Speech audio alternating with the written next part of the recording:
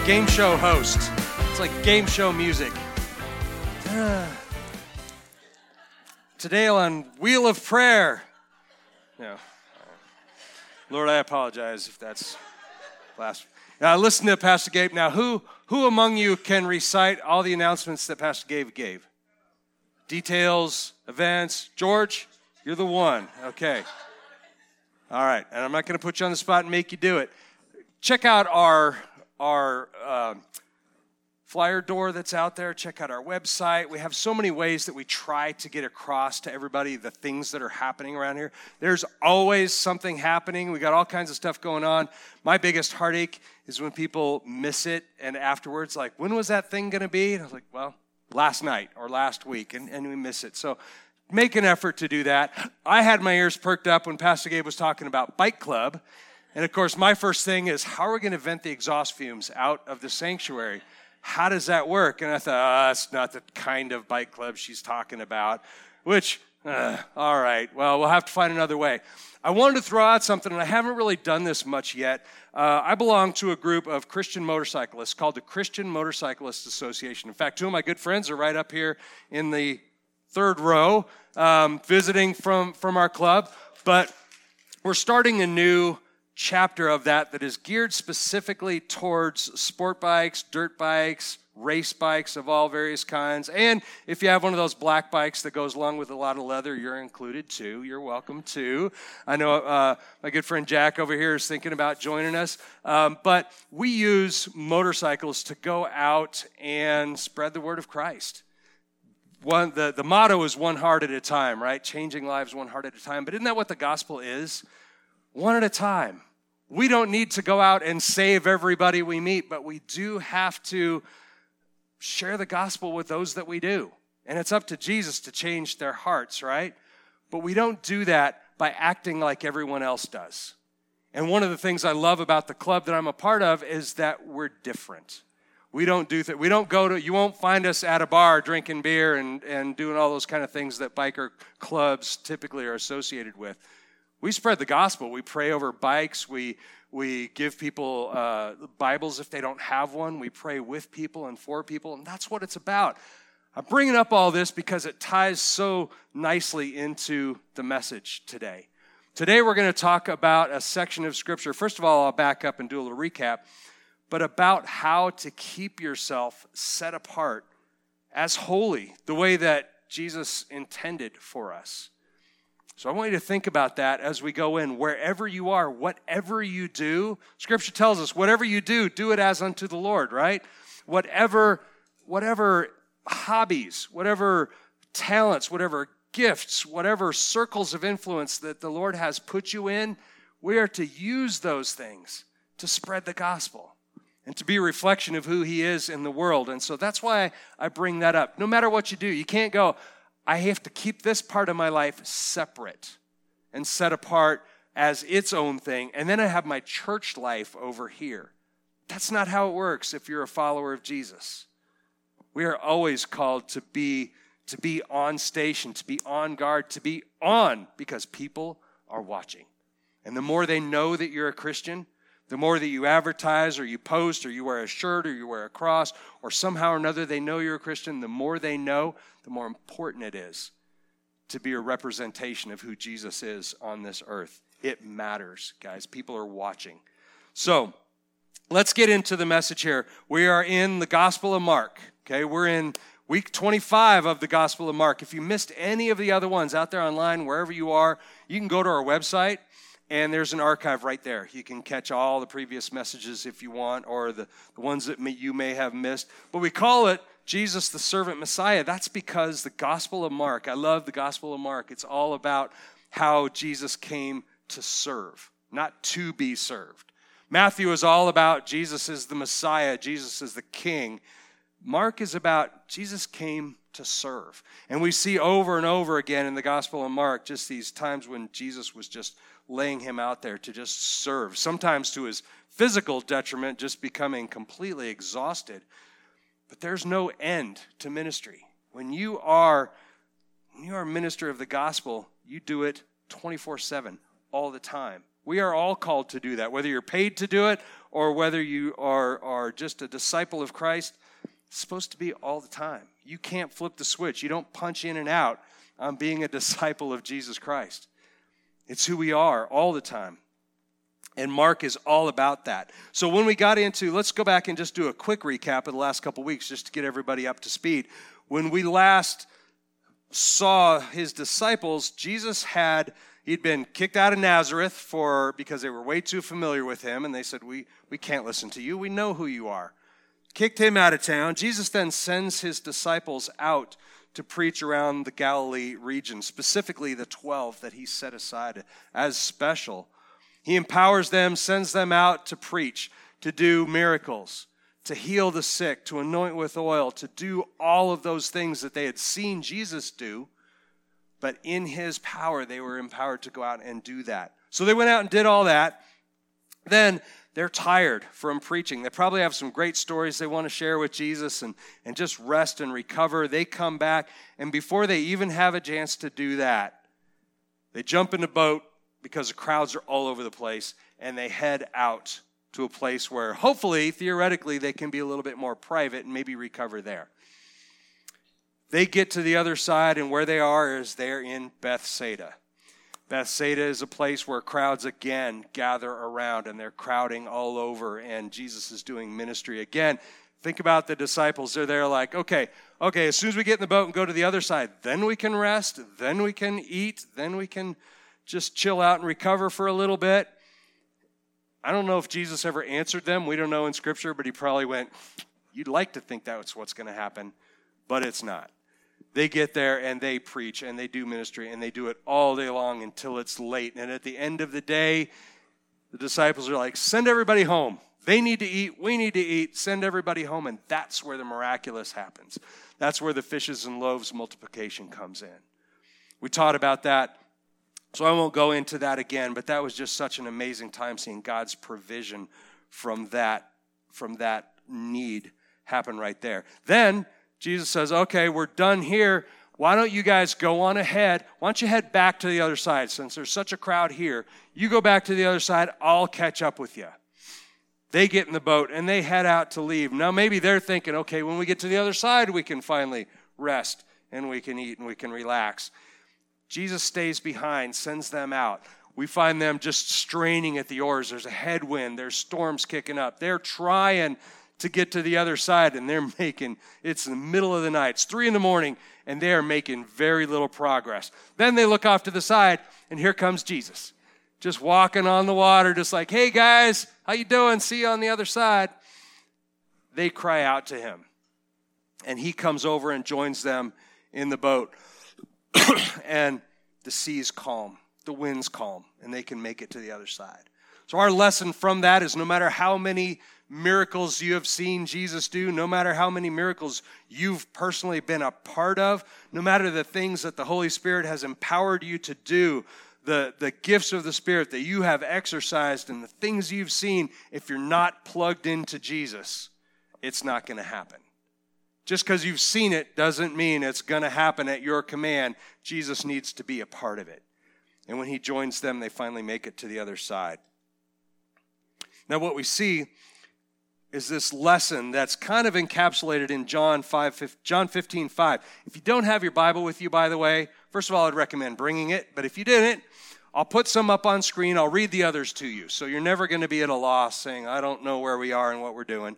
John 15:5 says this. Jesus says, I am the vine, you are the branches. The one who remains in me and I in him bears much fruit. For apart from me, you can do nothing. Okay, remain in him. And the lesson there, really our takeaway from what they saw here is that it can't become a formula. We as human beings are so quick to say, I saw it happen like this, therefore that's how it always happens. Jesus time and time again is trying to teach them this idea that just because you've never seen this doesn't mean it can't be done. Just because you have seen this doesn't mean that's how it's always done. He's trying to get them used to the idea, and they are struggling like we all would. They're no different. They're struggling too. The worst thing I think he can say is this is how it always works. Bible said it happened like that. That's how it always works. That's what we're going to do. He runs into that situation when they get to the other side. They land at this place called Gennesaret. And in Gennesaret, they get out, and Scripture tells us, we taught about this last week, people are coming from all over the place. They're bringing the sick on mats to be healed. And from all over the countryside, people are just flocking. So much for rest and a meal and anything. People are already flocking to him. They come there. But here's what they're doing. Scripture tells us that they're saying, we'll bring our sick from on their mats from all over the region, and if they can just touch the fringe of his cloak, they'll be healed. Because remember, not long ago, that's what happened to the woman who was bleeding. She went up, snuck through the crowd, and all she wanted to do is just touch the fringe of his garment, and she could be healed. Well, it happened. Jesus took compassion on her and healed her, even though that's not a formula. It was her faith that made her well. But they see that, and they go, oh, that's the secret. We just have to touch his fringe. Maybe we'll just have Jesus stand. We'll just file by, and we'll just touch the fringe as we walk by. Who knows what they had in their mind. But they had reduced it to a formula. This is how it's done. We have to resist the urge to say it happened once, therefore it has to happen that way every time. Jesus will not allow himself to be put in a box. So this time, we're going to talk about our lesson for today, Mark chapter 7, verses 1 through 23. We're going to talk about this. Now, before we get into that, I want to ask you, a key term that keeps coming up in this section of Scripture is to defile or to be defiled. If I asked you, what do you think? What does the word defile mean to you? Would anybody have a picture of what being defiled means to you, or to defile something? Unclean? Yeah, but in a bigger sense, unsuitable for use, like it's wasted, it's ruined, right? That's what I think most of us would think of. And you're not far off, but there's a biblical definition that we're going to talk about here that's even more important for us to grasp. And that's kind of at the core of our teaching here today. So follow along as we talk about this. Now, I told you that Jesus was traveling village to village. People were bringing the sick on mats, and he was healing them one after another, one after another. And someone who caught wind of this, as they're likely to do, and they continue to do all through Scripture here, is the Pharisees in Jerusalem hear about this, all this commotion. They decide they're going to go up and check it out for themselves.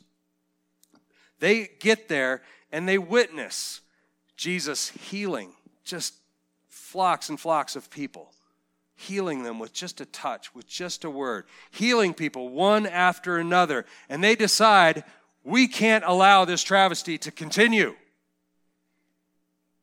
People being healed. That should have gotten at least a chuckle out of you, like, I wouldn't. Or maybe you're like, yeah, they can't allow all that healing to continue. So they press in around Jesus. Remember, there's crowds all around him, so they're kind of pressing into this crowd too. What they're looking for, though, is not healing. They're not looking to touch the fringe of his garment. What they're looking for is, can we hear him say something or do something that we can hang him with? Something so blasphemous that is absolutely everybody's going to know. Or maybe he breaks a law. Maybe he breaks some moral code. Something like that. They're looking for ammunition to use against him.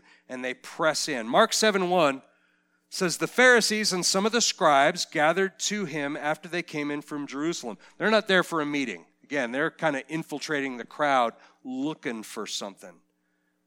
But they find out that there's nothing here that we can pin Jesus with. They're seeing healing. They're seeing all these things. But he's not saying or doing anything blasphemous, right? It obviously wasn't on a Sabbath when they were there, or they would have pinned that on him. But they can't find anything to charge Jesus with right there, so they start looking around. And what they do is they find this poor group of disciples just trying to finally settle down and relax and have a meal. They're over here.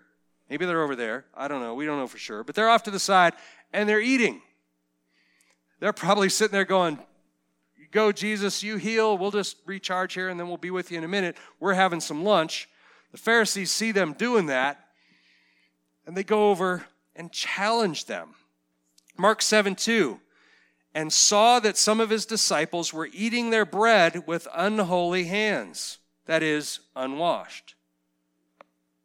That's a problem?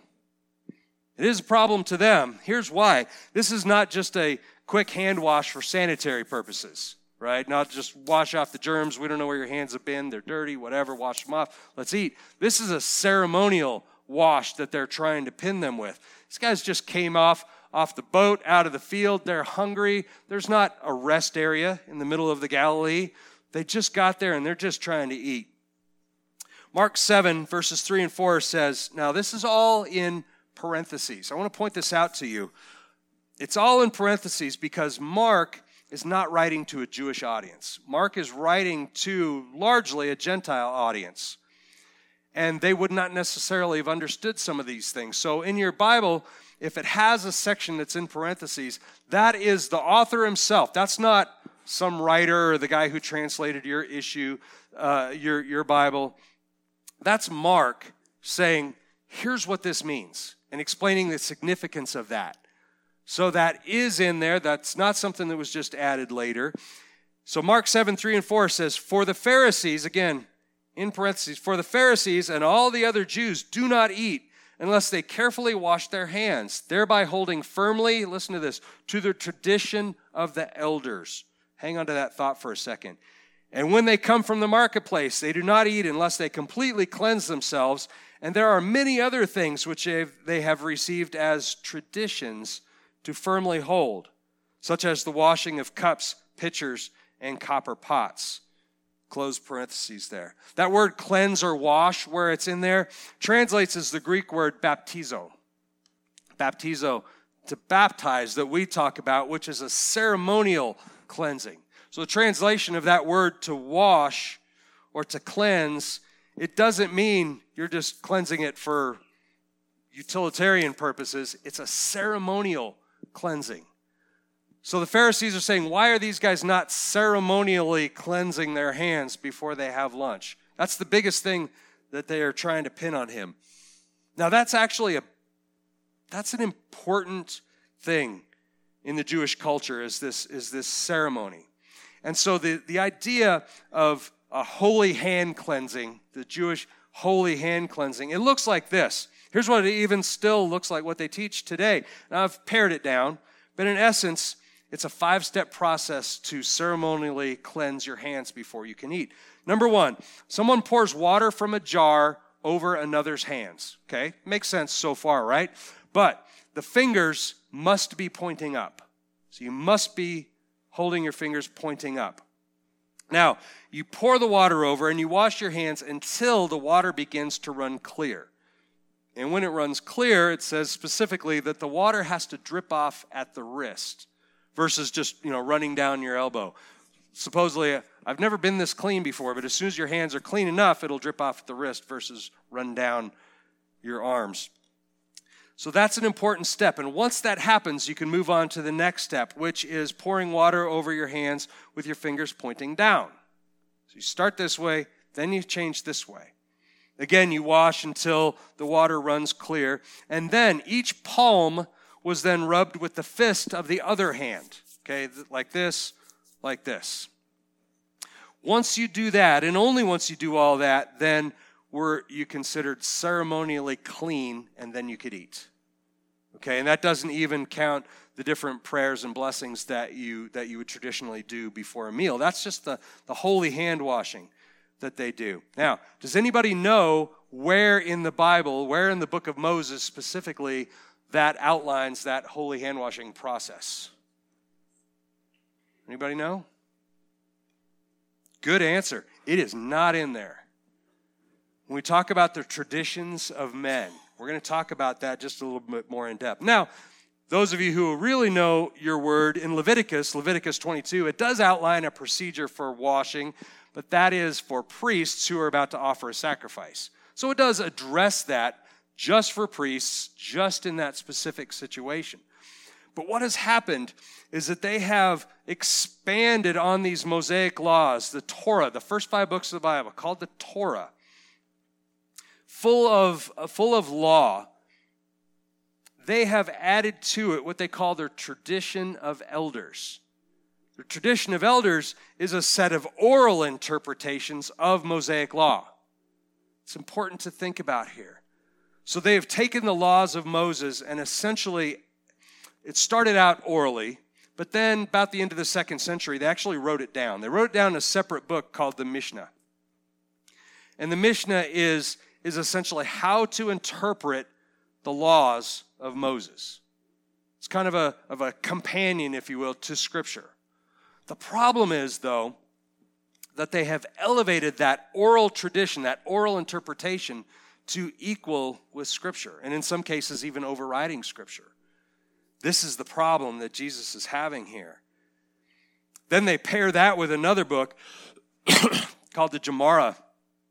And you take the Gemara and the Mishnah together, and that makes the Talmud, which I've talked about before. And the Talmud, again, is just it's a Scripture interpretation and application manual. Kind of the best way to phrase that. So, since they are so into tradition, these oral traditions, they follow their own tradition, and when they go to ask about, like, why are they not washing their hands properly before they eat, they don't confront the disciples directly.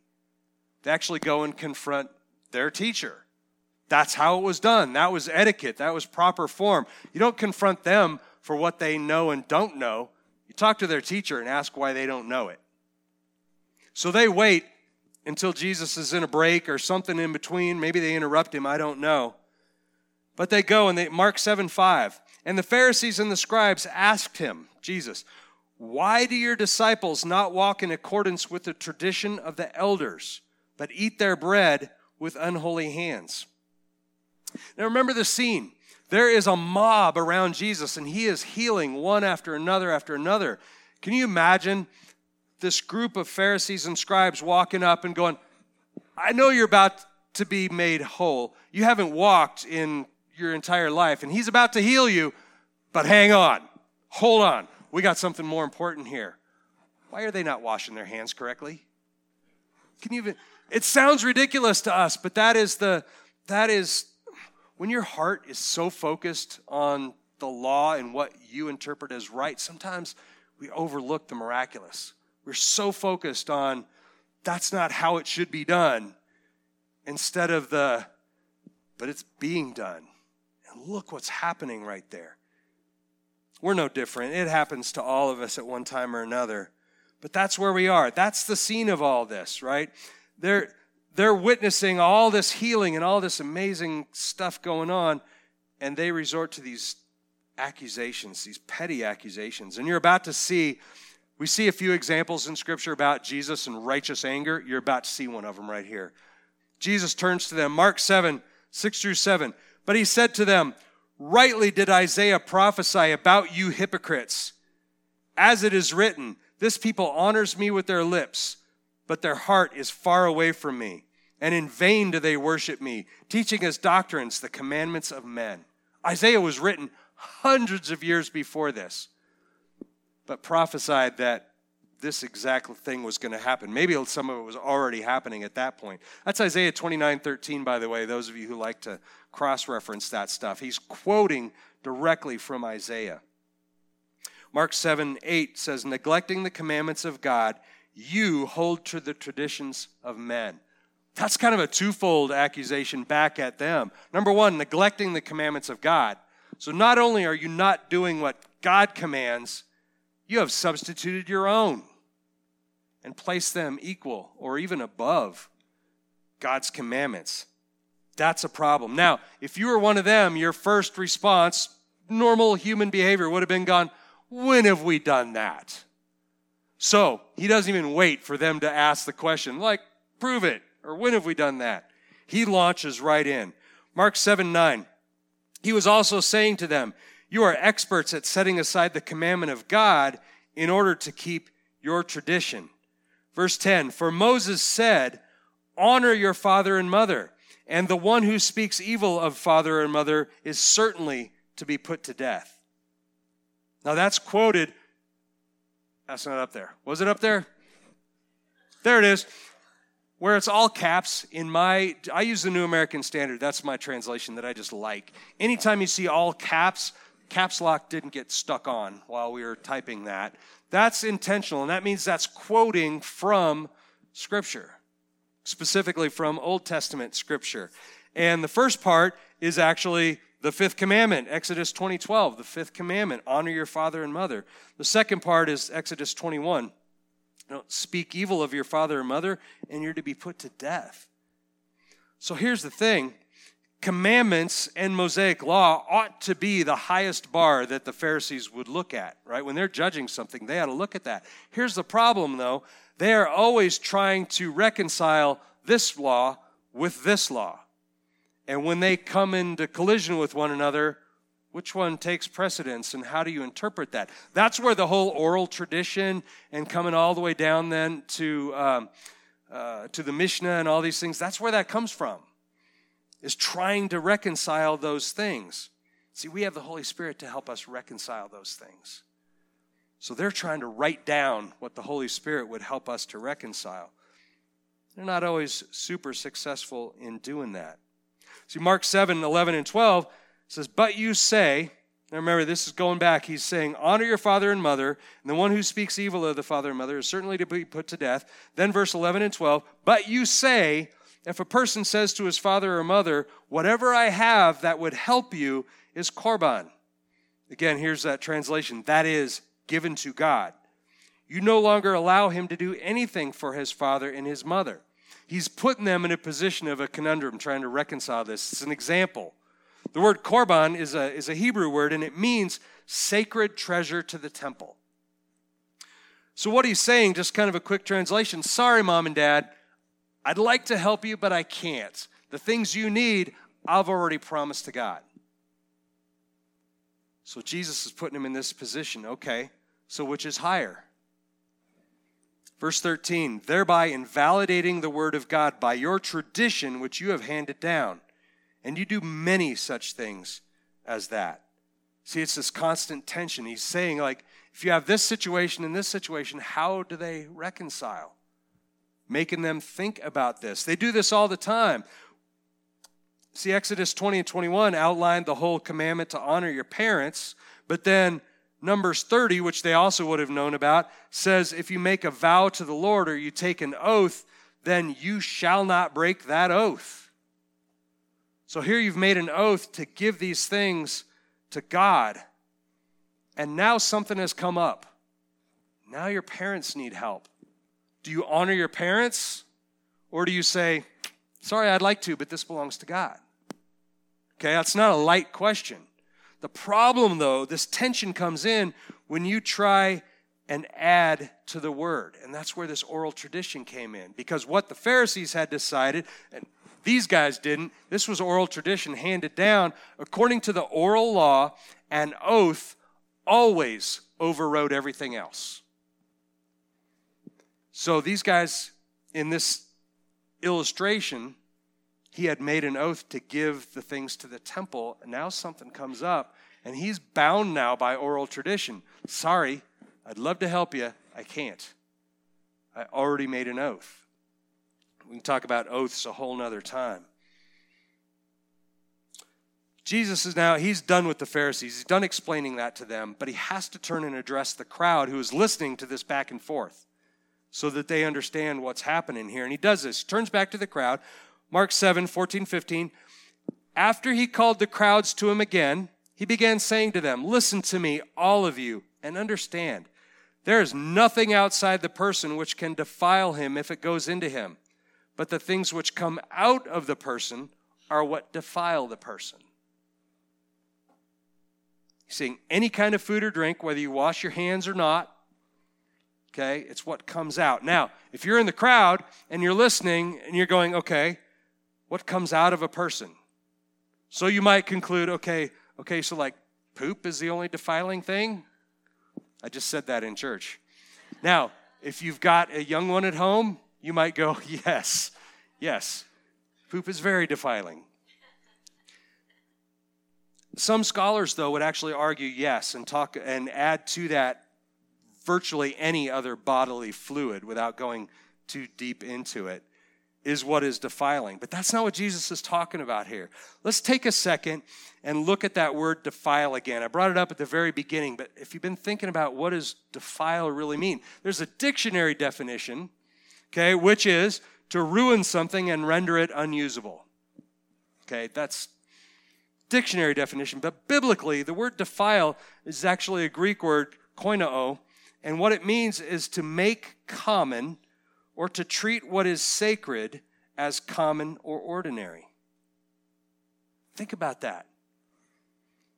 If you allow yourself to become defiled, you are taking what God has set aside as sacred and using it for something ordinary. You're allowing what God has declared to be sacred and set apart and holy for Him, and you're allowing it to become ordinary. That's a bigger thing than I think you're thinking about. That's a big thing. When you allow yourself to become defiled, that which God set apart as holy, when you allow yourself to become defiled, you're definitely still usable, but not by God. You're usable by the enemy. In fact, the more you allow it, the more you are better suited for the enemy's purposes. But that's not where we're called to be. I'll get back to that in just a second. Depending on your translation now, you might be going, okay, verse 16. Wait, where's verse 16? Anybody had that thought? They're following along and, hey, there's no verse 16 in my Bible. Now, depending on your translation, it might be in brackets or might have an asterisk next to it. Verse 16 is one that most modern scholars agree doesn't belong in Scripture. What it says, for those of you who don't have it, just says, if any man have ears to hear, let him hear.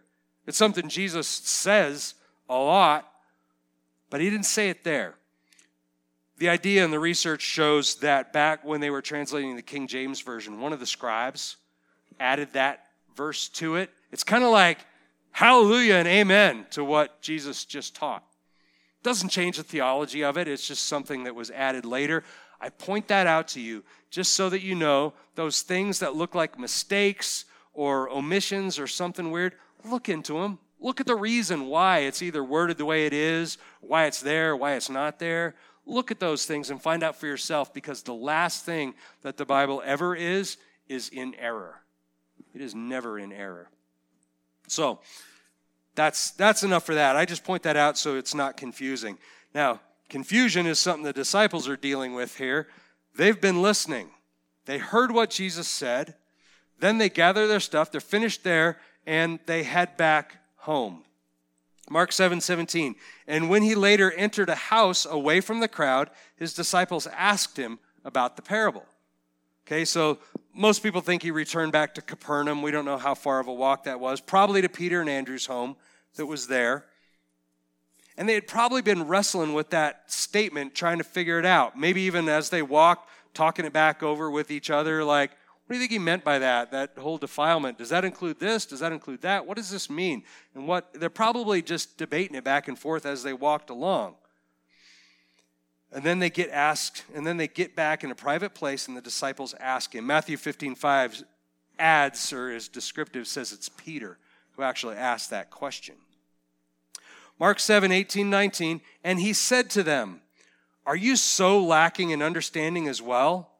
Do you not understand that whatever goes into the person from outside cannot defile him, because it does not go into his heart, but into his stomach and is eliminated? Again, there's those parentheses. Thereby he declared all foods clean. That's a huge teaching in its own for another day. But he's declaring all foods clean at that point. Now notice, when Jesus was back with the crowd and he was healing and he taught them just a tiny little clip, but he didn't chastise them for what they didn't know. He didn't chastise them for not understanding or quiz them or anything. He just said that wisdom and let it go. But these guys should have known better by now. See, by this time, they had already been witness to the Sermon on the Mount, the greatest collection of teaching and wisdom ever in the history of mankind. Right there, they had a front row seat to that. And they had the teacher who they could ask questions of, and still they struggled with this question. So if you go to Matthew 5, which is where the Sermon on the Mount starts, verse 22, It says, anger and name-calling toward a brother are just as egregious as murder. And verse 28 says, looking lustfully at a woman is the same as committing adultery in your heart. Verse 29 says, if your eyes are causing you to sin, tear them out and throw them away. And many, many more. The idea is what's in your heart, where your thoughts are, your intentions. That's what the problem is, not the specific law. And yet these guys are still struggling with that idea. Mark 7:20, and he was saying, that which comes out of the person, that is what defiles the person. Now, if we go to Matthew 15:18, Matthew adds this, but the things that come out of the mouth come from the heart, and those things defile the person. So Matthew pins it down and says they come out of the mouth. They start in the heart, they come out of the mouth. That's what defiles you. Mark 7:21-22, from within, out of the hearts of people, come the evil thoughts, acts of sexual immorality, thefts, murders, acts of adultery, deeds of greed, wickedness, deceit, indecent behavior, envy, slander, pride, and foolishness. What a fun list at church on Sunday morning, right? Those things proceed from the heart, and those things defile people. Now, a lot of those are lumped into a category called sins of the tongue. And a lot of people believe, a lot of pastors believe, and I think I believe this too, those can be the most dangerous of all sins. Because they don't just hurt you. They hurt everyone around you. They hurt someone's ability to receive Christ. And they just catch fire and have a life of their own. You can drop that and walk away, and it will continue to work long after you're gone. They can take on a life of their own and spread like wildfire. In fact, James calls them that. James, he's comparing the tongue, tiny little part of your body, seems insignificant, but he compares it to the rudder of a ship. James, we'll see, has a real problem with the tongue. Here's what he says, James 3:5-6. So also the tongue is a small part of the body, yet it boasts of great things. See how great a forest is set aflame by such a small fire. And the tongue is a fire, the very world of unrighteousness. The tongue is set among our body's parts as that which defiles the whole body and sets on fire the course of our life and is set on fire by hell. I think James has a problem with the tongue. Think he's been hurt? Think he's been slandered at some point? I think so. Jesus adds this final statement to our section here, Mark 7:23. All these evil things come from within and defile the person. Let me restate that, 7:23, in simpler terms. Maybe not shorter, but simpler. So operating in evil thoughts, immorality, theft, murder, adultery, greed, wickedness, deceit, indecent behavior, envy, slander, pride, foolishness are not the result of something someone does to you. They come from within. Ouch. If you allow them to control you, you make yourself just like everyone else who doesn't know Jesus. It's your choice. Things happen to you. Yes, those things, you can be presented with those options. You can be lied to by the enemy. You can be placed in a situation as a result of someone else's sin. But what do you do with it? Do you allow it into your heart? And then eventually it's going to make its way out of your mouth? Because, man, darkness in your heart quickly turns into wicked thoughts. And once it's there, it's just an easy step out of the mouth. Darkness in your heart comes out of the tongue before you even know it. And when that train gets rolling, it can destroy everything in its path. Anybody ever had experience with that? You might lightly say that saying, you can't put the toothpaste back in the tube, right? Once those words are out, the damage starts right there, and it is nearly impossible to put out that fire once you let them come out. James 3:8-10. Again, James going on about the tongue. But no one among mankind can tame the tongue. It is a restless evil full of deadly poison. How do you really feel about the tongue, James? With it we bless our Lord and Father, and with it we curse people who have been made in the likeness of God. If that doesn't hurt your heart, I don't know what will. From the same mouth come both blessing and cursing. Then he adds, what's in my heart right now, my brothers and sisters, these things should not be that way. If you think the Bible written thousands of years ago isn't appropriate for today anymore, it's an outdated document, I want you to take what I just read and substitute the word for the words tongue and mouth, substitute social media, text, and email. Let me read it again. No one among mankind can tame the tongue. Is it a restless evil full of deadly poison? With it we bless our Lord and Father, and with it we curse people who have been made in the likeness of God.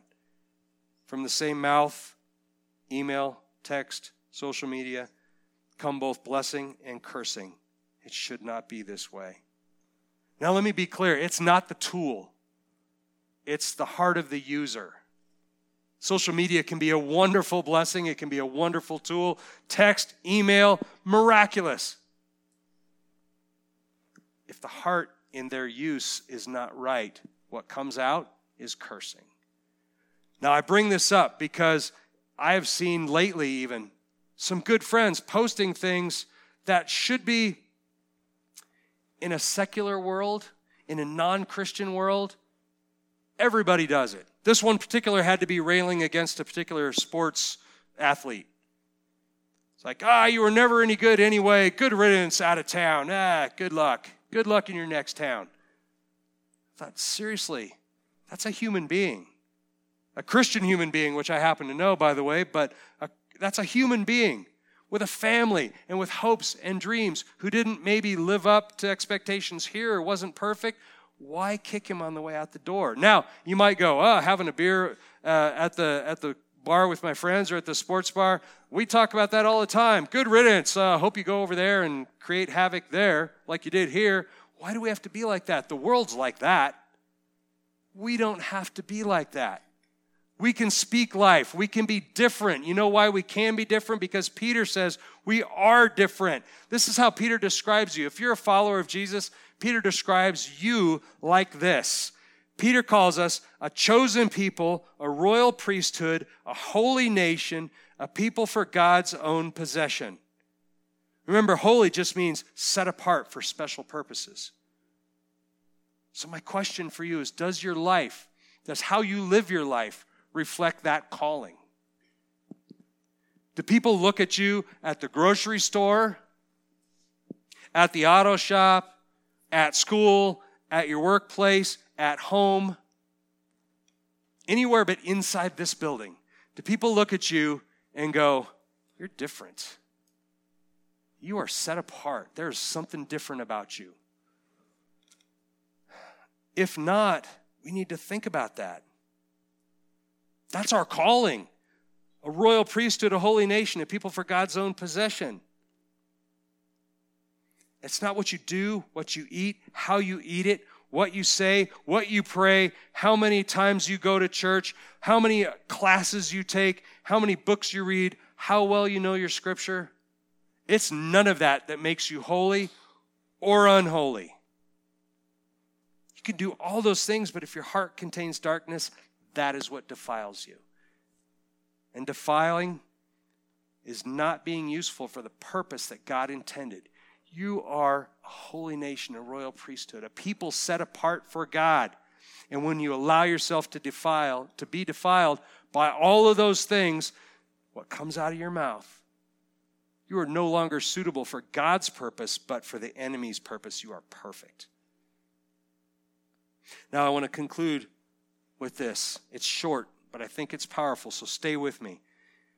Ridding your heart of that darkness is as simple as repentance. You repent of going down that road because we've all been there. I've been there. I can teach against it, but I know I've been there more times than I care to imagine. But we repent and we turn away and we say, Jesus, forgive me. His blood has already cleansed you. And as many times as necessary, you can repent, turn back. Now that doesn't mean we say, I can say anything I want and then just repent and move on. That's not how it works. But when you repent and accept this higher calling, then you're accepting what Jesus did for you. So here's what I want to do. Last two things we're going to do. I'm going to pray. And I want you, if you're out there online, focus in. If you're in here in house, focus in on what I'm saying right now. This is going to be powerful. I'm going to lead in prayer, but then I'm going to stop and I'm going to let you pray yourselves. Doesn't have to be out loud. We're going to repent for allowing those things that defile us into our lives. Whether it's unintentional or whether we intentionally do it every Sunday afternoon or every football game we watch, whatever we do, you know what it is. And if not, we're going to ask God to point it out. Then our responsibility is to repent of it, turn away from it, and say yes to our higher calling in Him. So let's pray. Father God, Lord, we have all fallen short of your glory. We are all sinful creations and we all need a Savior. We thank you that you sent your Son, Jesus, to reconcile us to you, to wash us clean with His blood. By His blood, we are healed. Healed of those things that come our way, healed of those things that can hurt us. Lord, I repent of any time I've taken that gift for granted. I repent of any time where I have ignored that gift and instead allowed myself to be just like the rest of the world. To not step into my calling as something different. Not step into my calling as a renewed creation. And I have allowed myself to be just like everyone else. Lord, show me those times. If I know where they are right now, Lord, I repent of those right now before you. And if not, I invite you to show me them. Highlight them to me, those places that might be blind spots, things I have done that I'm not aware of, that do not give you glory. Show me those things, Lord.